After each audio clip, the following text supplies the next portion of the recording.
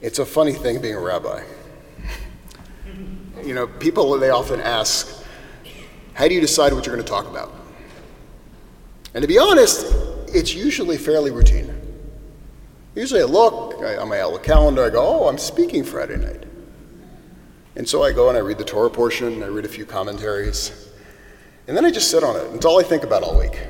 And usually, most of the times, I'll be on my bike ride, coming to the synagogue, and it hits me that's what I'm going to talk about. I pull over, I pull the laptop out, and I just start to type, and I get 90% of it done. Now, sometimes that's Wednesday morning, sometimes it's Friday mornings. And within a few hours, I'm standing here. Now, there's other times that I'll jot down themes throughout the year in case I don't get inspired that week.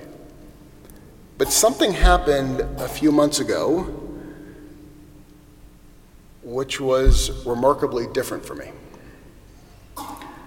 I was flying back from the AIPAC Progressive Rabbis trip in Israel, and as we were flying over the Arctic Circle and you could see all the snow and the barren landscape, it hit me. And I pulled my laptop out just like I was on my bike, and I started typing. And I was furiously typing page after page, and then I got slower and slower because I realized what I was going to say, what was coming out on the paper, it was not going to fly when I got back to San Francisco. That if I got up and said what I wanted to say, oi, was there going to be blowback? And so I did something, which I usually don't do, is that I shelved the sermon. I said, the time will come, I'll figure out how to give it. And the strange thing is that as I pressed my head against that window with the jets roaring in the background, and I was looking out on that barren, snowy landscape, I was writing in this in-between space. No one lived below me. No one had any opinions there. Now in Israel, where I was coming from, heading to San Francisco, there's a lot of opinions in those two places. You see, when I had spent the week in Israel on the AIPAC trip, we were asked on our first night, and we had dinner with Yossi Klein Halevi. We were asked to keep our minds open about AIPAC and also about Israel. Now, many of us on that trip had come with these preconceived notions of what AIPAC was and what their main focus was. And we were told the AIPAC narrative numerous times. We would have these sessions where you could ask them anything. When we were on the bus, we would ask them anything and everything.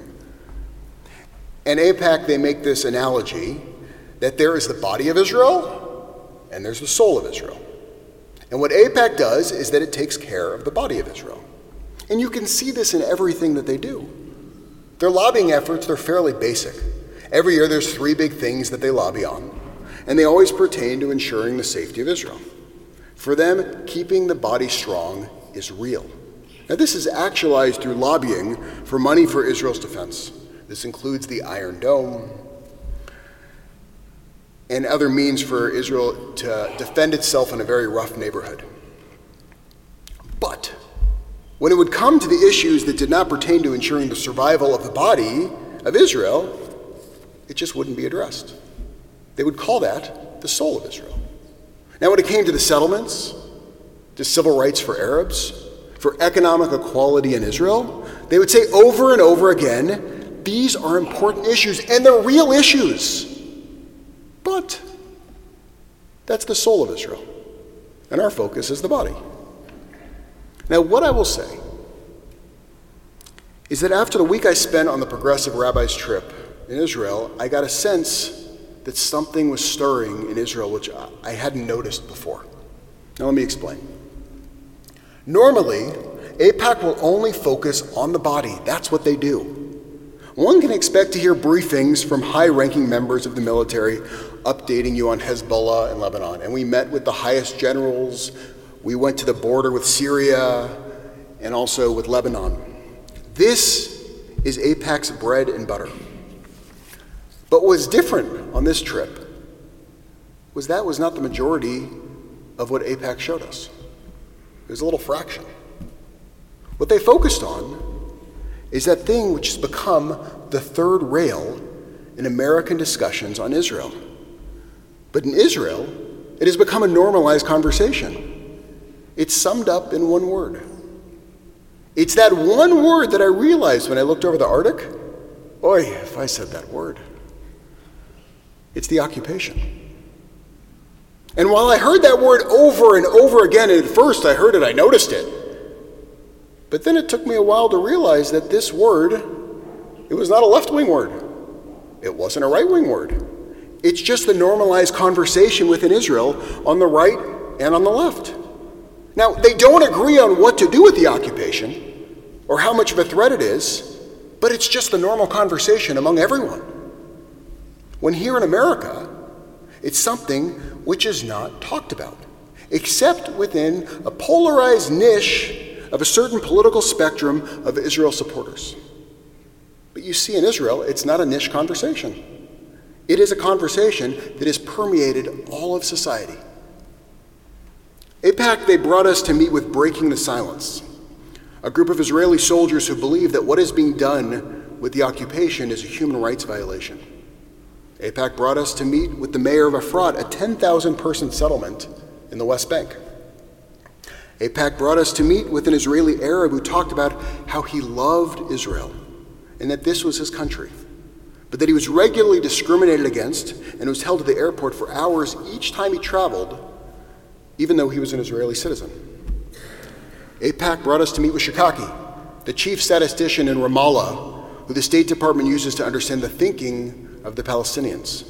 And we were shown the results that the younger generation no longer has a desire for a national Palestinian state, but instead, they want a one-state solution because they just want their rights.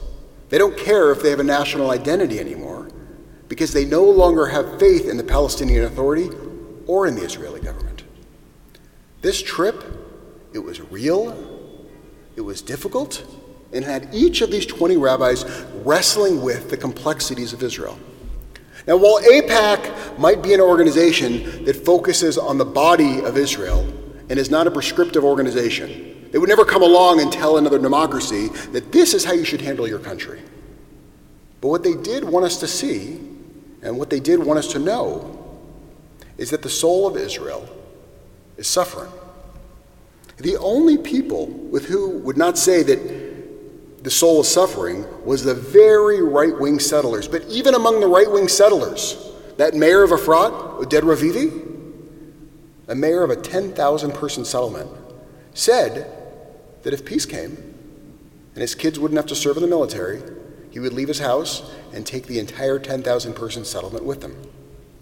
Now, the sense that I got was that AIPAC wants us to understand that Israel is a complicated and nuanced place, just like our country.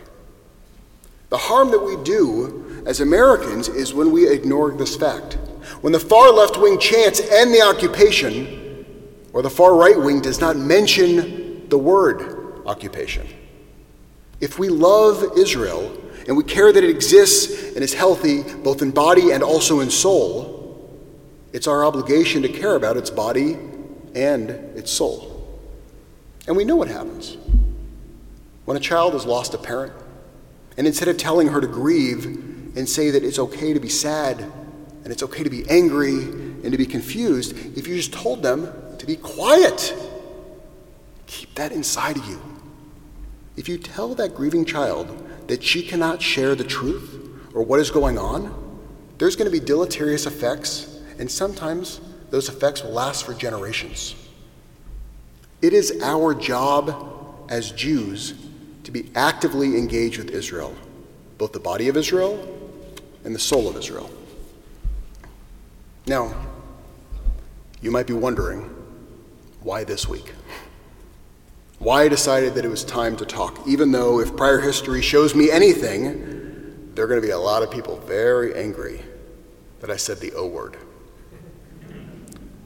The fact is, if you're not talking about the occupation, you're actually no longer in the conversation that Israel is having. If we want to be actively engaged in Israel today, we need to be having the same conversation that they're having. Not being stuck in a narrative that's now over 15 years old and acting like it's still the 1990s. So why this week? Why did I pull this sermon from the shelf? Because this was one of those weeks that I read the Parsha. I read Parsha Re'eh, and then I sat on it, and then it began to eat away at me. The title of this Parsha Re'eh means see. The line goes, Re'eh, see, I present to you a blessing or a curse. The blessing provided that you hearken to the commandments of your God that I command you today. And the curse? If you do not hearken to the commandment of God and turn aside from the way that I commanded you today. Now what does that mean? What does it mean that we're commanded? That we, the people of Israel, the ones who engage and wrestle with God. To be commanded means to be engaged. When we refuse to step out of our small niche and engage in a difficult and a nuanced discussion, it is at that point that we've not hearkened to what we have been commanded to do. We're supposed to be wrestlers engaging with what is uncomfortable. What has made us strong and kept us as a single people for the last 2,000 years is that we engage with each other. We wrestle with each other. And we constantly disagree with each other. No other group of people have survived as a people except for us. The Romans are gone. The Greeks are gone. The Egyptians are gone. But we have remained because we have engaged. But one of our greatest challenges is that we have become so Americanized that we can appear like our politics of today. Polarized and not engaging with a person who has a different opinion than us. I can tell you in Israel that they are engaging and there are 1,000 different opinions. When we stop engaging with each other and respectively and actively disagreeing with each other, it's at that point that we are no longer in touch with who we actually are. We are no longer the people of Israel, the people who wrestle. Now, what's the result of that? We are now raising a generation that no longer identifies or cares about Israel, because Israel has become what we are warned about this week in the Torah. It becomes an idol, something which is static and unchanging and cannot be touched. We're told this week by Moses, Israel is a place where Torah is supposed to be alive, a place we are supposed to engage, a place we're supposed to disagree, a place where you're always supposed to be struggling to get where it could be. As long as we live in a society that we cannot discuss the occupation, we will continue to make Israel like an idol that is static. And since idols are not alive, they will decay. I think back to the Midrash about Abraham smashing his father's idols in the shop. Idols are made of stone and they cannot repair themselves. But when something is real and infused with meaning, it can continue to grow and heal and thrive. But it's only going to be when we re'eh, when we see Israel for what it is, and when we see Israel for what it could be, that we will be able to bring the blessings to the world. Shabbat Shalom.